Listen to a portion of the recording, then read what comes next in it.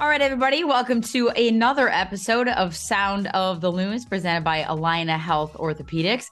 And today I get to be joined by the Renaissance Man. I'm going to call you that because in our broadcast last weekend, Kevin Egan called you a utility man, which I feel like doesn't have quite the same ring to it. So I said, I'm going to call you a Renaissance Man because you do a little bit of everything. Hassani Dotson, thanks for joining me today.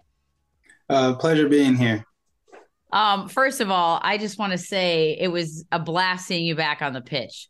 And I know that it's a long road. It's a lot of work. And I know you played in the FC Dallas match. And I saw you at training all sorts of days last year, walking on the sideline, mostly, Ja'Cory, you guys chilling, hanging out, but not like in full blown. I didn't get to see any preseason. So when you stepped on the field, let's go back to the FC Dallas game. What were the emotions sort of, or are you just like so into the game at that point to get back onto the pitch after your ACL last season?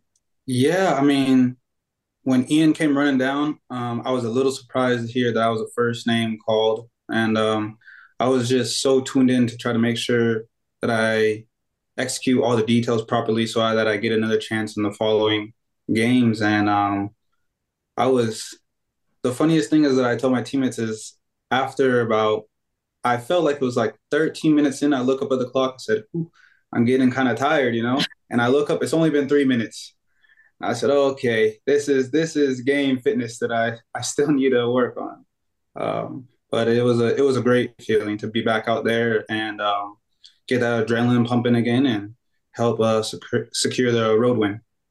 Yeah, it's crazy because you guys train your butts off. Preseason is a grind, but there's only so much you can do to get into match fitness. Even if you've been playing preseason games, it's just still not the same when there's energy, there's emotion. You just said it, the adrenaline pumping, and especially you coming back from injury.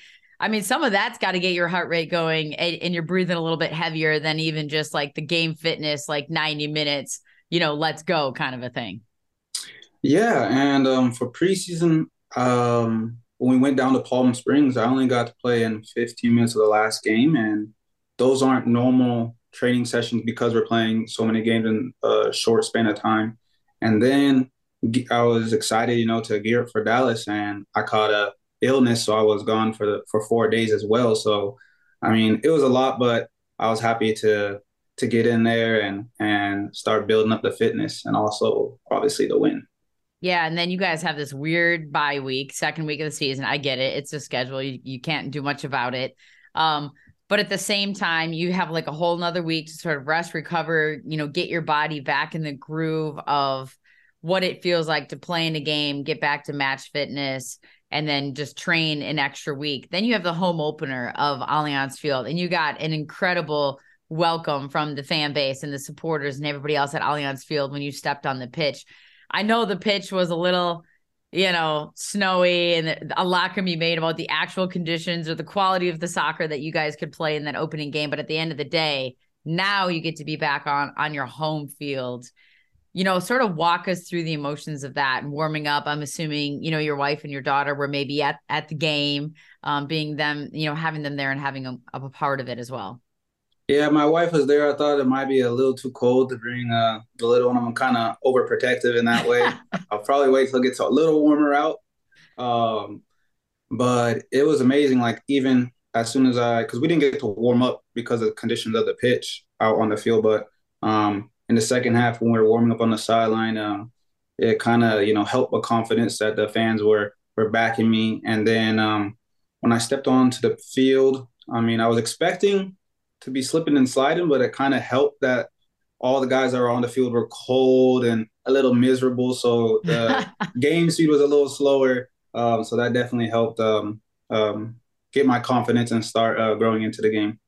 How is that? Like, we talked to Dr. Bershow as well for this podcast, and he's going to be joining us in the second segment. Well, we talked a lot about not just the physical side of an injury, but the mental and emotional side of going through the injury. There's probably these stages, right, of grieving and then flipping the switch and getting back into form. So when you have field conditions like that, is it in the back of your head at all about planting and turning and slipping and sliding, or is it a foregone thing now? You're just back into playing mode. Yeah, I mean, it definitely does play a little role. I think it helped that we trained the week before at Allianz, so we were able to prepare a little better for footwear.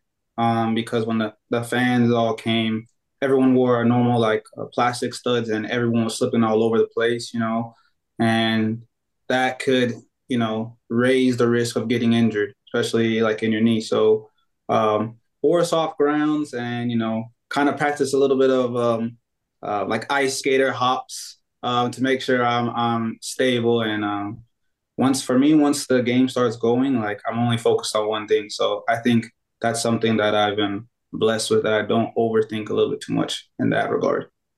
I want to go back a little bit as we look ahead to 2023 and your expectations for yourself and the group.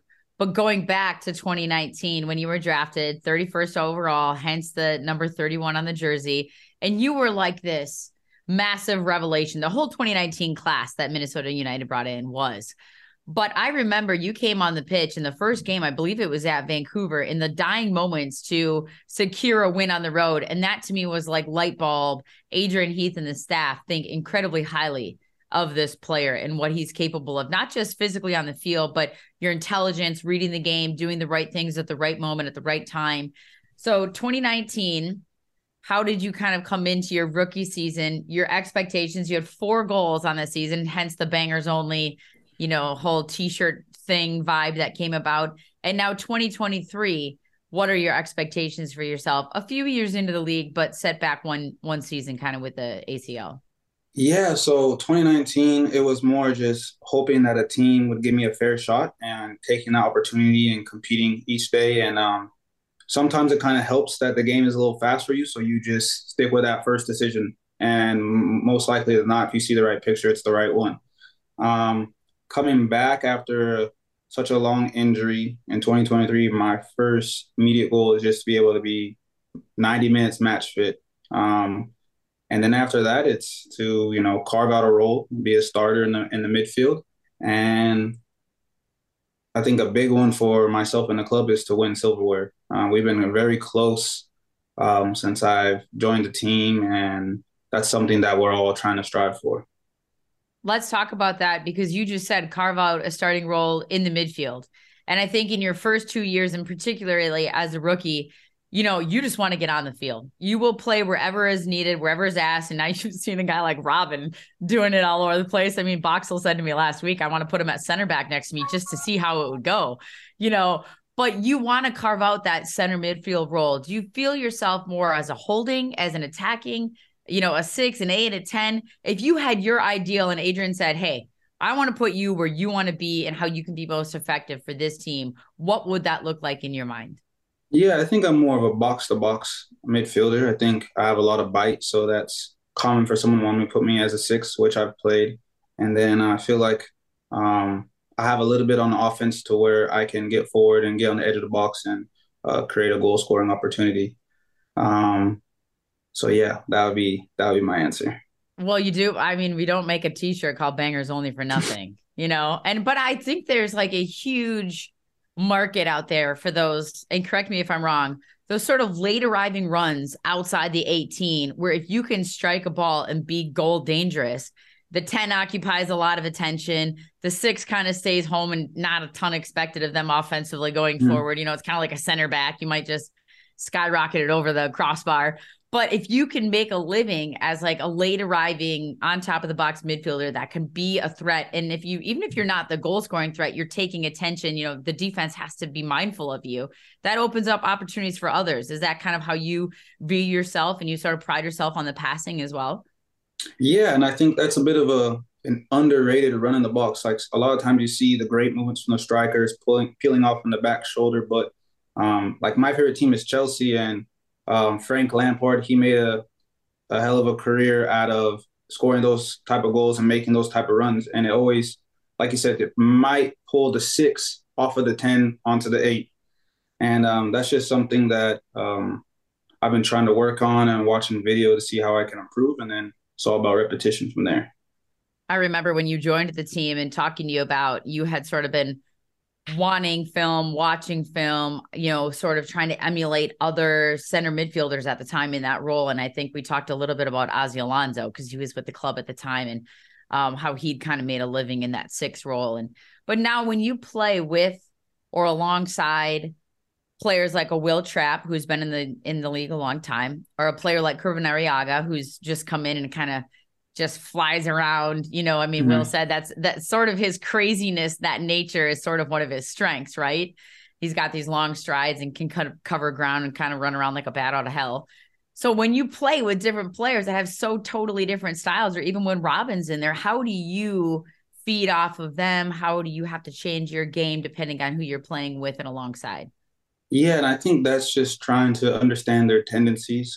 Like you talked about how Will mentioned Curvin, like for example, Will likes to check in deeper to get the ball in. So I gotta make sure that we're not occupying the same space. And then Curvin, he's a bit unpredictable. So you know that he might run from 118 to the next, but then generally he likes to get behind the ball as well and get the ball from the center back. So it's kind of like almost anticipating when they're going to make certain movements. And then I think that's something that Robin does as well, is that instead of trying something, he looks at other players and moves off of them, which is how determines how fluid an attack is. If everyone can play with one another and be the next step ahead. And that's not even talking about adding new center backs to the mix. You've got Miguel Tapias in the mix now. You've got a new right back that's been in the mix. Of course, DJ did a wonderful job last season stepping into that starting role, no problem. But now you've got Zarek Valentin as well. So again, with the way Adrian likes to play and with the outside backs, it's just more attacking pieces for you guys to sort of understand each other. When we talk a little bit about this attack and where the goal is going to come from, the elephant in the room is the fact that Emmanuel Reynoso is still not here, at least to my knowledge. I haven't been up at Blaine this week, but he's still not here. So how much is that even a topic of conversation amongst the group? Or is it just like, hey, we're going to focus on who's here. You've got plenty of quality in this team that can fill those voids. Fragapane likes to tuck in and create, Amaria, when he's out there, drops a little deeper. You guys don't have a shortage of playmaking attackers and midfielders that can fill that void. Nobody's Reynoso per se, but there's no doubt in your minds and your team and your locker room that you guys can get the job done. No hesitation.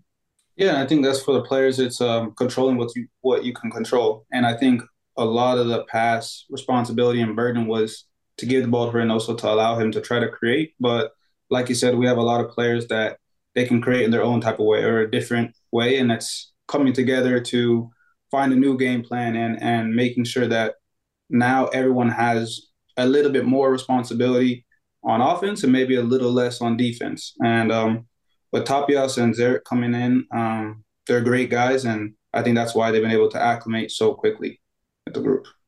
So let's talk about family. You got a little one at home, Gia, who is now how old? 14 months at the end of this month. 14 months. Okay, so that's a bonus stage. You're still talking a month and not years. So that's great. So what is your favorite thing that she does? Does she say dada? Is she all into that? Does she kick a soccer ball? Is she walking? Sometimes, is she not? But she says more mama. Yeah. Recently, she's been kicking the ball around the house. So that's been pretty cool to see. And then we've been working on her little dunks. But it's for me, it's seeing the growth just day to day, week to week, and you're like, oh, like just last week she wasn't comprehending that, she didn't know how to do that, and now she's at a stage where she wants to touch everything that's not safe to touch. But that's it's for me, it's a joy because I still have I think a pretty youthful spirit and energy about me, so it takes me back to my childhood, and I think all of us can say we have a great time here at home. Yeah, I think people used to say to me, oh, that's the best age. Oh, that's the best. I was like, no, every age is the best age because every stage is so much fun. There's something different. Yeah, every stage presents its challenges too. That's just the nature of the beast. But I mean, what a blessing. And like just to be able to witness those little things, not always the big things. Sometimes it's the little things that, make the craziest craziest moment in the day, make you smile, make you laugh. I mean, thank goodness for FaceTime, right? I Yep, mean, yep. it's just, I've been getting some videos and pictures every once in a while from Cal with his new little one. And I kept telling him before he had kids, I'm like, dude, you don't know until you know.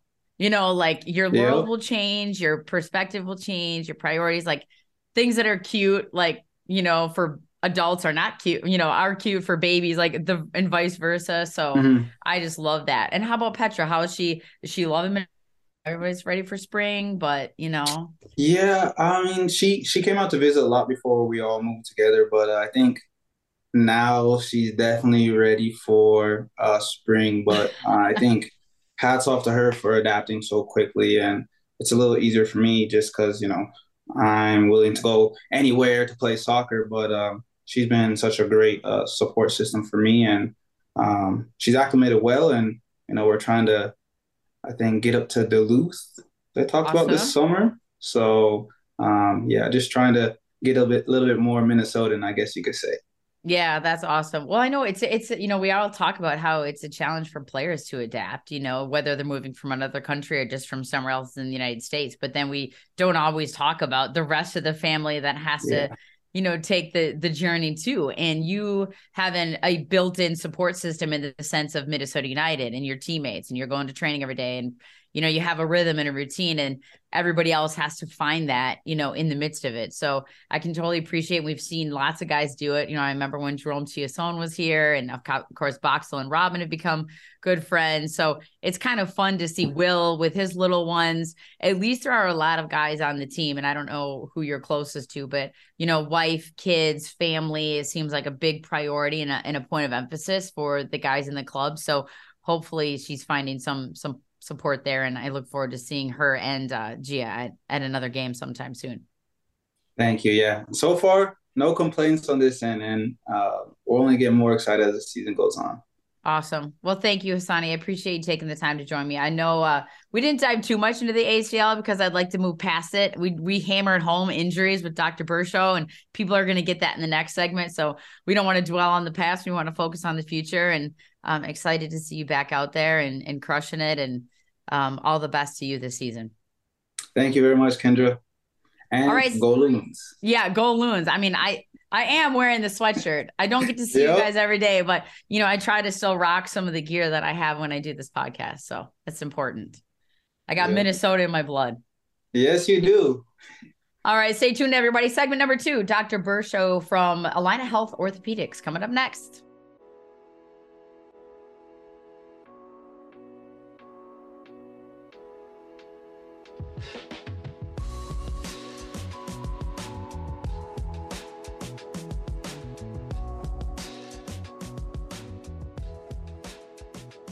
When injury takes you out of the game, it's time for your team to step up. At Allina Health Orthopedics, you'll get expert care backed by a whole health system of providers.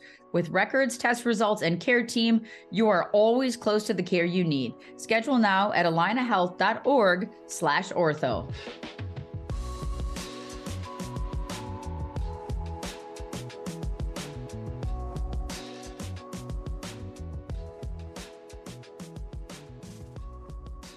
Hello, everybody, and welcome back for segment number 2 of Sound of the Loons, presented by Allina Health Orthopedics. And I just so happen to have the Chief Medical Officer of Minnesota United joining me today. So it's perfect that it comes right off the sponsorship tag. But Dr. Robby Bershow, thanks for joining me on this lovely, what day is it? Tuesday, March 14th. I got my calendar right in front here. It is Tuesday. Thank you for having me, Kendra. First of all, I just want to give a little insight to people. I was maybe lucky or unlucky enough to actually have to see you in person last year when I made the mistake of playing in a co-ed soccer game at my old age of 42. And ruptured the plantar fascia and fractured my heel jumping for a ball. So note to self, people, Dr. Bershow will take care of you, but try not to do too many things when you're old. It was an impressive injury. Although for people that can't see, because we're on a podcast, I think you still have both feet, right? Still yeah, two. Yes. 2 feet. I'm running. I'm jumping now. So like that tells you all you need to know about being taken care of. Yeah, exactly. But hey, I want to talk about your role with Minnesota United, because I think it's important that people sort of understand. Everybody knows that every professional sports team has team doctors, team trainers, staff. But when you are actually partnering with a professional team, and you as the newly appointed chief medical officer, you've always been involved with the club, but sort of taking on this title, what does that mean? What does that entail? And how does this partnership even come about?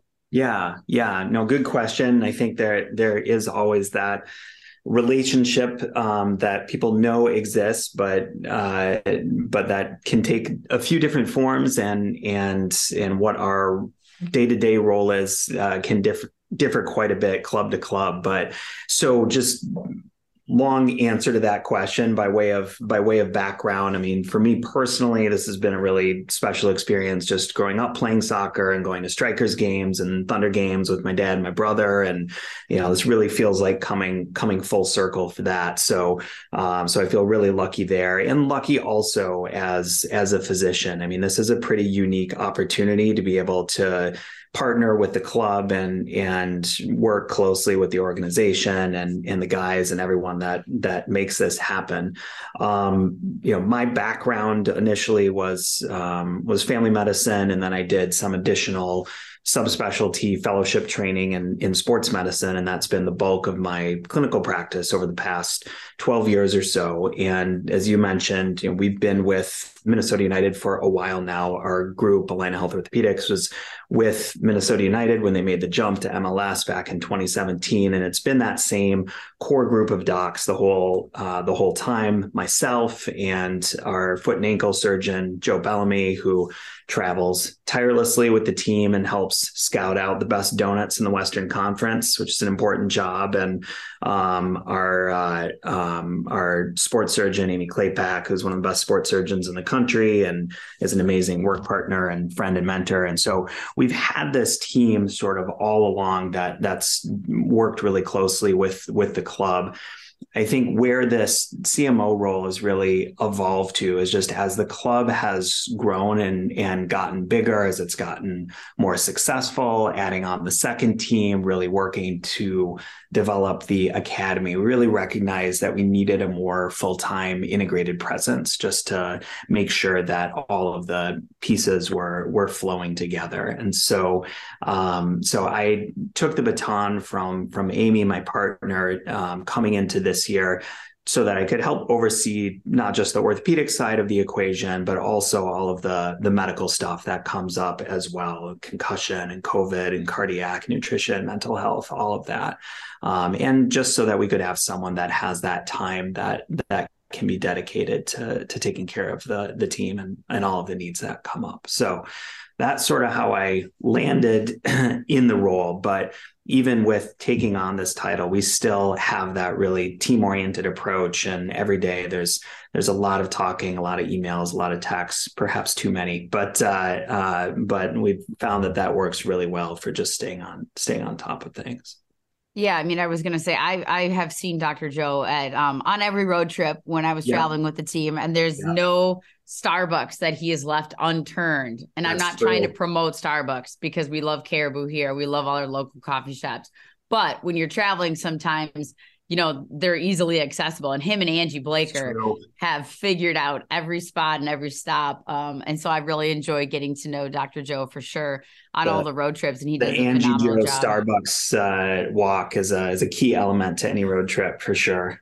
Yeah, exactly. I know when I was on the West Coast trips too, because, of course, we're still rising at the same hour, regardless of being 2 hours before. And then in San Jose, specifically where we stay, and my daughter and husband came with on the last trip. And, we were at Starbucks at 5 a.m. there, as soon as they would open the doors. And there's Angie and there's Dr. Joe sitting out front already. Sometimes it was Tyler Miller, because he's on the baby dad hours at that point. Yeah. So, maybe Brent Coleman, everybody's still, we have those early risers on the team. When you decided to take on this role, meaning a little bit more full time with the team, was that difficult for you to give up some of the practice of the hours that you spend with other patients? Because I know clearly you're passionate about your patients and the care that you give your patients. and clinic hours, or whatever you guys might call it on the orthopedic side of things. Yeah, But yeah, was that absolutely. tricky or difficult to give Yeah, some of that up? yeah, absolutely. I mean, I mean, I'm fortunate enough to have a lot of different parts of my job that I really love, and that's not something that everybody gets to say. And so the challenge of that is sort of trying to figure out where to scale back or where to find extra hours and time. And prior to this year, we had really all been trying to do this work sort of sandwiched in between patients, stepping out of a room to take a call. There's still plenty of night and weekend work that happens all the time, but just sort of trying to balance that became trickier. My work life, I sort of wear three hats. I have my clinical practice, and then I'm medical director for sports medicine at Alina, and then the Minnesota United work. And out of those three, it just became evident that I needed to find some additional time somewhere. And so scaling back on seeing the patients was the easiest thing to control with that.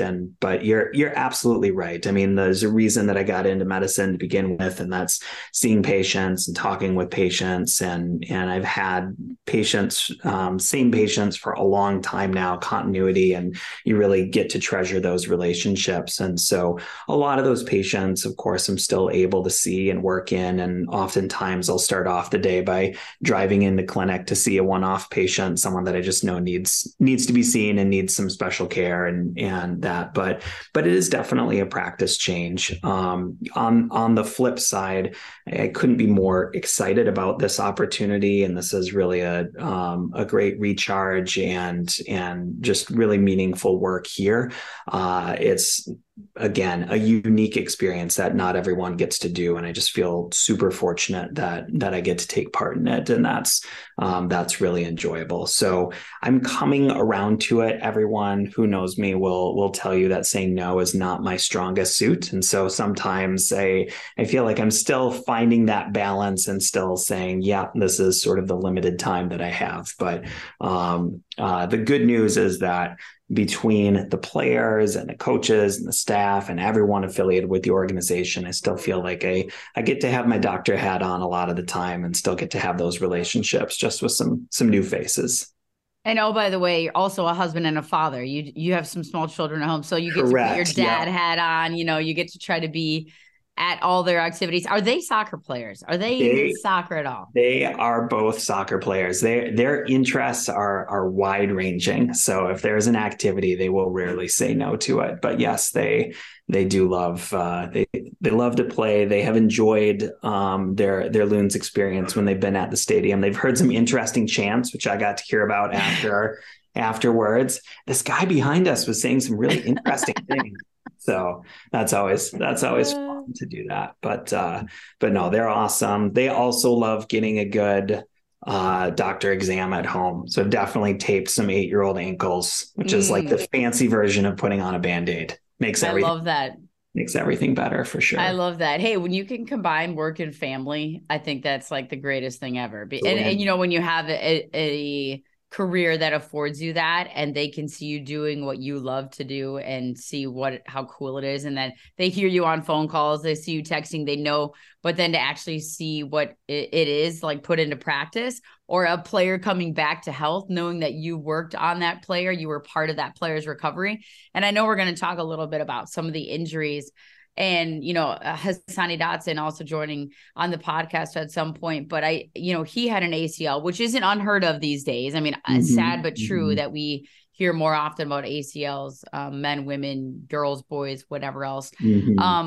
But anything that has surprised you specifically, let's talk about Hassani, about his recovery, his timeline. Patrick Weah was also another player that recovered from an ACL, but was there anything in particular that surprised you about Hassani, his ability to get back quickly? How much pride and joy do you take in seeing him back on the pitch and being effective when he first stepped on in the Dallas game? Yeah, absolutely. And without delving into anything confidential, of course, be open to talking about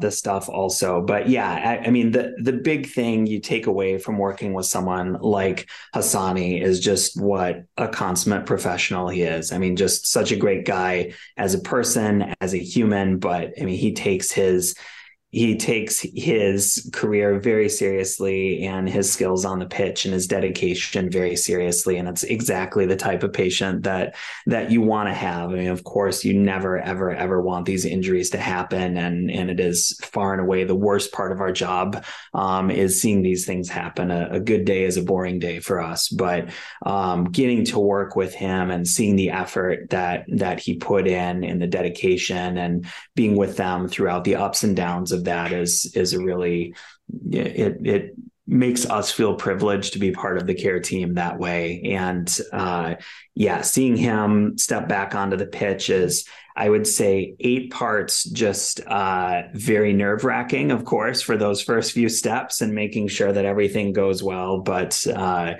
vast majority of it is just, like you said, that pride and seeing him get back and knowing that in whatever way we helped him do there and achieve those goals, that's really meaningful for us. So there are some, I was just going to say there are some challenges with injuries, and we can talk about the physical aspects, but, and I did a Atlanta United game early in the season talking to Brad Guzan about his ruptured Achilles, and he's older in age, but it's the first major long-term injury he'd ever had. But he talked about the mental challenges. Yeah. So with the amount of athletes and high-level athletes that you have dealt with, how much of it is, almost playing a little bit of psychologist, working them through some of these injuries that maybe they've never had to deal with before? It's not just about the physical, it's about the mental and emotional side of it too. Yeah, no, you're absolutely right. I mean, even when players are not injured, I think we have all recognized how big that mental health piece is. And especially even over the last few years, you look at Simone Biles and Michael Phelps and Naomi Osaka and Kevin Love and all those people that have really sort of opened the door to this conversation around that. Where I think that it's always been an element, but we just haven't talked about it as much. But especially with the injury, I mean, so much of the identity of these players is wrapped up in who they are and who they are out on the pitch. And all of a sudden we take that away, and it's a real struggle and a real adjustment. And so I think that, even beyond the psychology of just helping instill that confidence about how well they're doing and helping teach them and show them the great work that they've been doing, just being there to help support them on that piece, that emotional piece, that mental piece, is just as important, if not more important, because we also want them when they're, going down through that whole injury, especially for something longer term like Hassani. I mean, it's 10 months in, it's a long recovery and a long time to go to some different places. And so we've worked really hard just to be there, to be able to do those regular check-ins, make sure that they're doing well. We've got a good stable of sports psychologists or team neuropsychologists for all of our guys, all of our players. That is some really good resources. The league has some really good resources, but we definitely can never lose sight of that. And obviously too, I mean, I have my role, but much more the day-to-day is the incredible medical team and the athletic trainers, the physical therapists, performance coaches, all of the staff that interact with the guys on a day-to-day basis. And my job is quite easy because of the amazing work that those people do. And so I think all of those units helping create a family and create that support for a player when they get injured is just can't be overstated.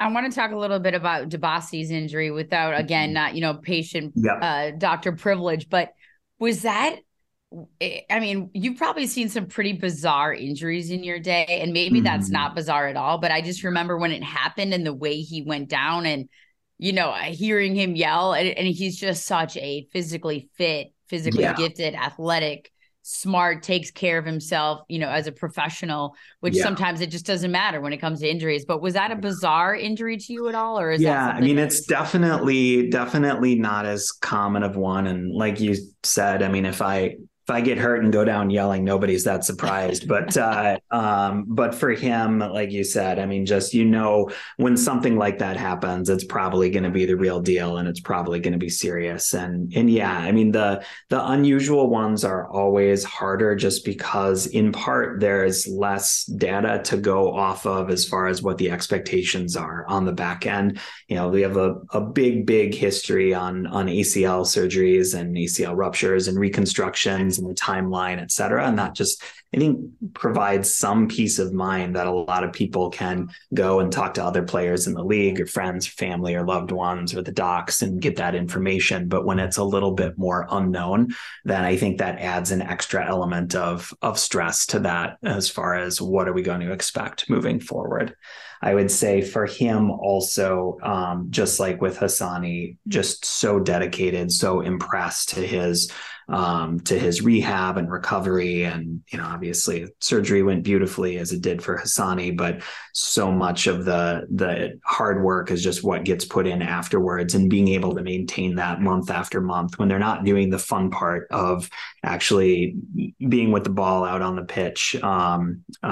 So that's been, again, a hard injury to manage, just because we all love him and want the best for him, but has been really impressive to see the work he's put in for that.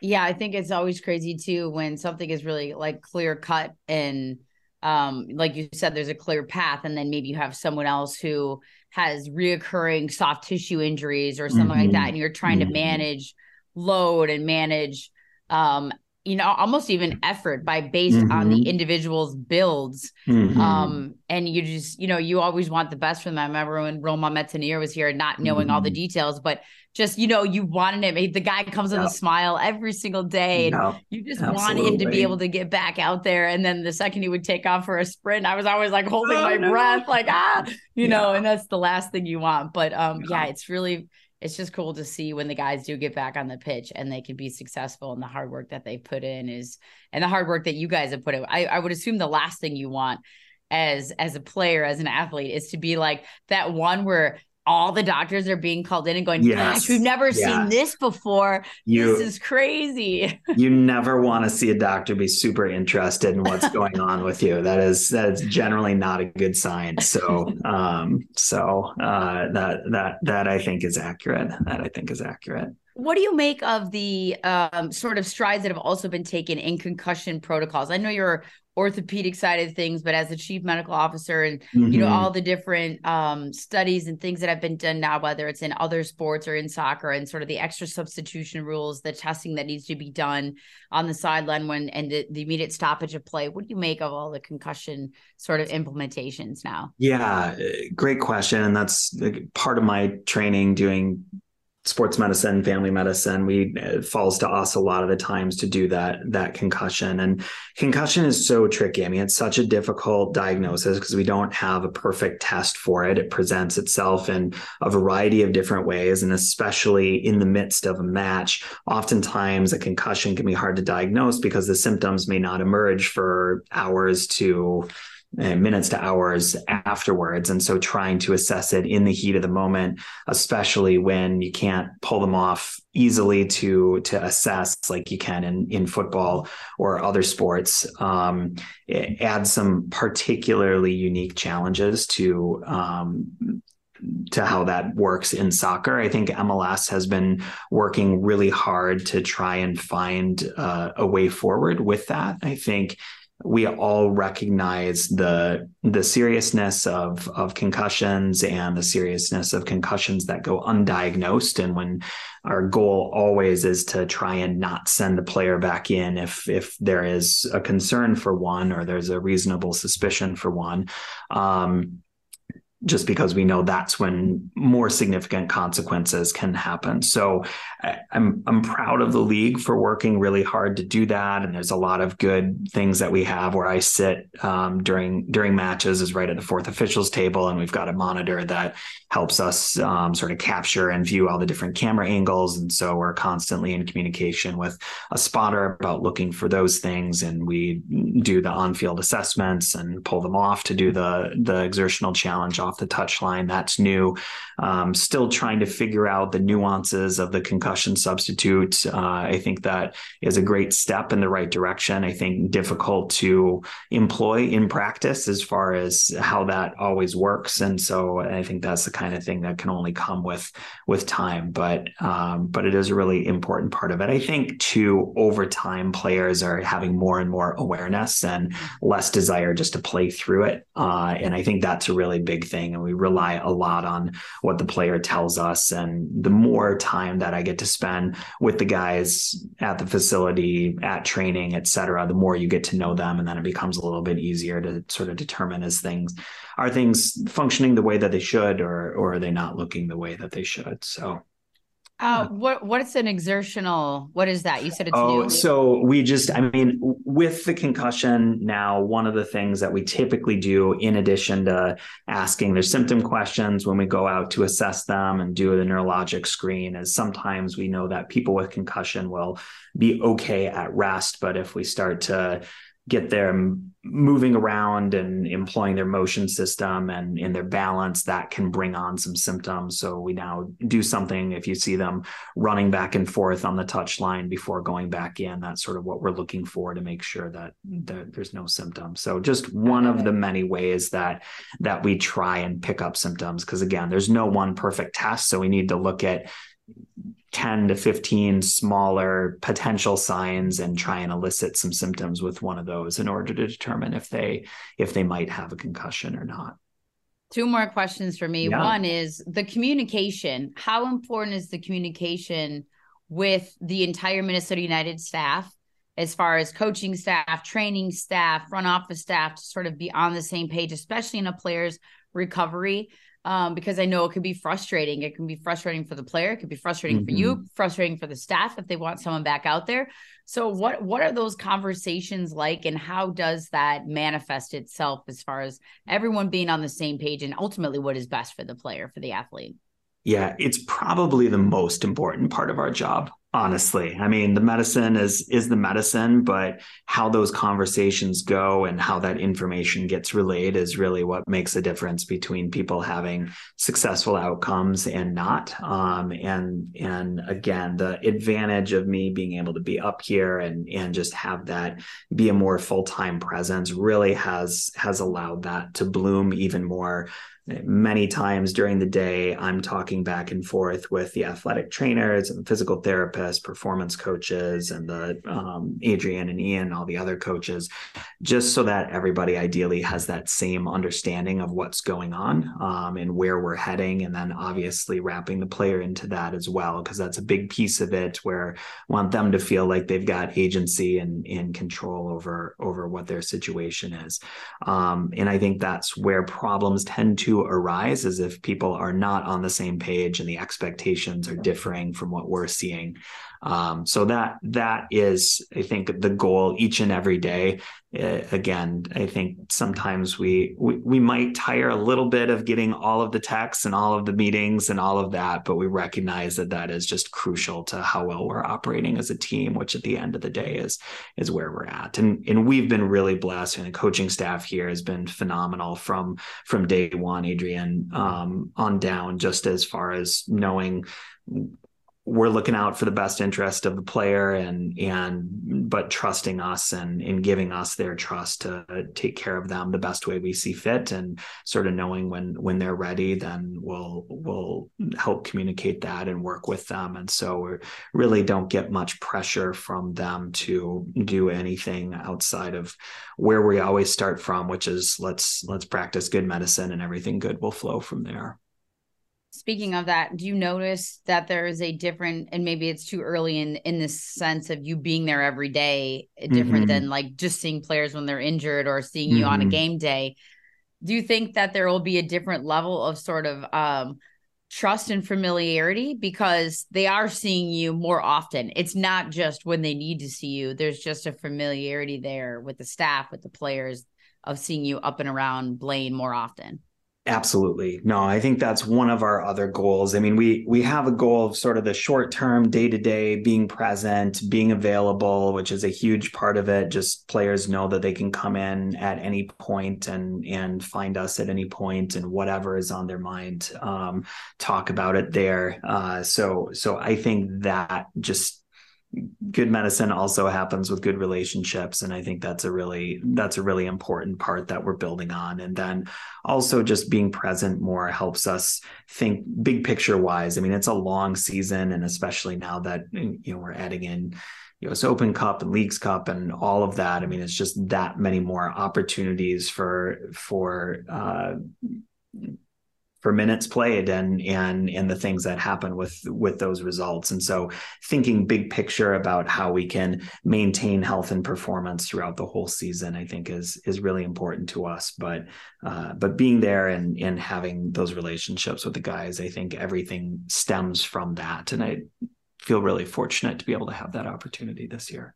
And then espresso machines. Oh, okay. I lied. One more 2-part question I just thought of. Yeah. So how many times do you watch a sporting event that you are not in charge of and a part of, and you're like, you see something and you're like, oh yeah, that was that, like whether it was Crepeau breaking his leg in the LAFC game and kind of wasn't going the right direction, or I mean, even something as serious as like Damar Hamlin. I mean, that was like, and you can't even put words to that. How many times do you watch a sporting event and you see somebody do a non-contact thing or whatever thing, and you just kind of know, and you're like, yeah, that's not good. And then second, what is the craziest injury that you've ever dealt with for anybody that's come and visited you or any athlete on any team? Yeah. So the first part, it absolutely, being in sports medicine, changes your spectator relationship with any sporting event. I'm sure at some point I will get back to just being able to see it as an event and nothing more. And sometimes I benefit from watching something like archery or curling, where I don't have as much vested interest in the injuries, or they happen less frequently.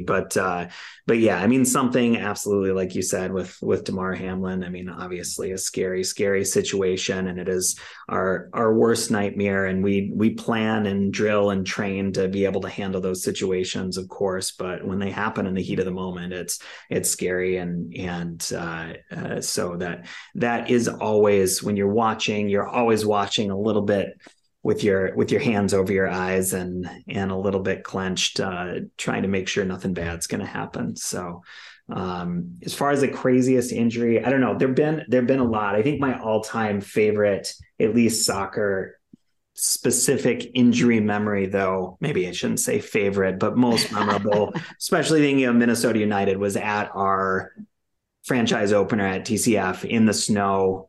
Goalkeeper injury, trying to manage that in the snow and the chaos. First game, I think that will be a lasting memory. Trying to walk him back through the tunnel, the slippery tunnel in cleats, and it's just like, oh man. So we often talk, we're thankful that happened first game before we knew any better. So we didn't know what to worry about. So we feel like we hit our high water mark there, and it's all been smooth sailing since. I like it. I would love to be a fly on the wall for some of the conversations that you doctors probably have. I mean, I'm sure there's got to be some, doctor medical gossip that goes on. So I would love to be a fly on the wall at some point. I did get mostly bad doctor jokes. It's like bad dad jokes, but even worse. Oh, you have bad doctor jokes. Okay, oh yeah. We'll have to make a list of those and share those the next time. That'll be a good one. So for sure. Well, I appreciate you taking the time, because I know you're probably like glancing down. Your phone's probably blown up like 1,000 times just in the time, the 30 minutes that we've been on this podcast. But I appreciate you taking the time. I know you've got, you're doing it all right now, so I appreciate it. Absolutely. Happy to chat. It is good to see you and good to chat with you, and miss getting to see you every day around here, but really excited for the work that you're doing. And so thank you for taking the time to chat with me. Yeah, no, I appreciate it. And you know what? I'm sure we'll have you on again. Hopefully it's to just talk about how there are no injuries to talk about. Yeah. And we can just talk about something else. It's going to be the most boring podcast ever. I'll be totally fine with that. Which is exactly what you want. So I appreciate you taking the time. All doctor jokes. Yeah. Yes. Dr. Robby Bershow, thank you so much Alina Health Orthopedics, as always, appreciate what you guys do for the club and for everybody in the community, really. And then a Chief Medical Officer. So thanks for taking the time. I appreciate it. Thank you, Kendra. All right, everybody, that wraps it up for this episode of Sound of the Loons. Next up for Minnesota United, they hit the road, taking on the Colorado Rapids on the weekend, and we'll see you all soon. Thanks again.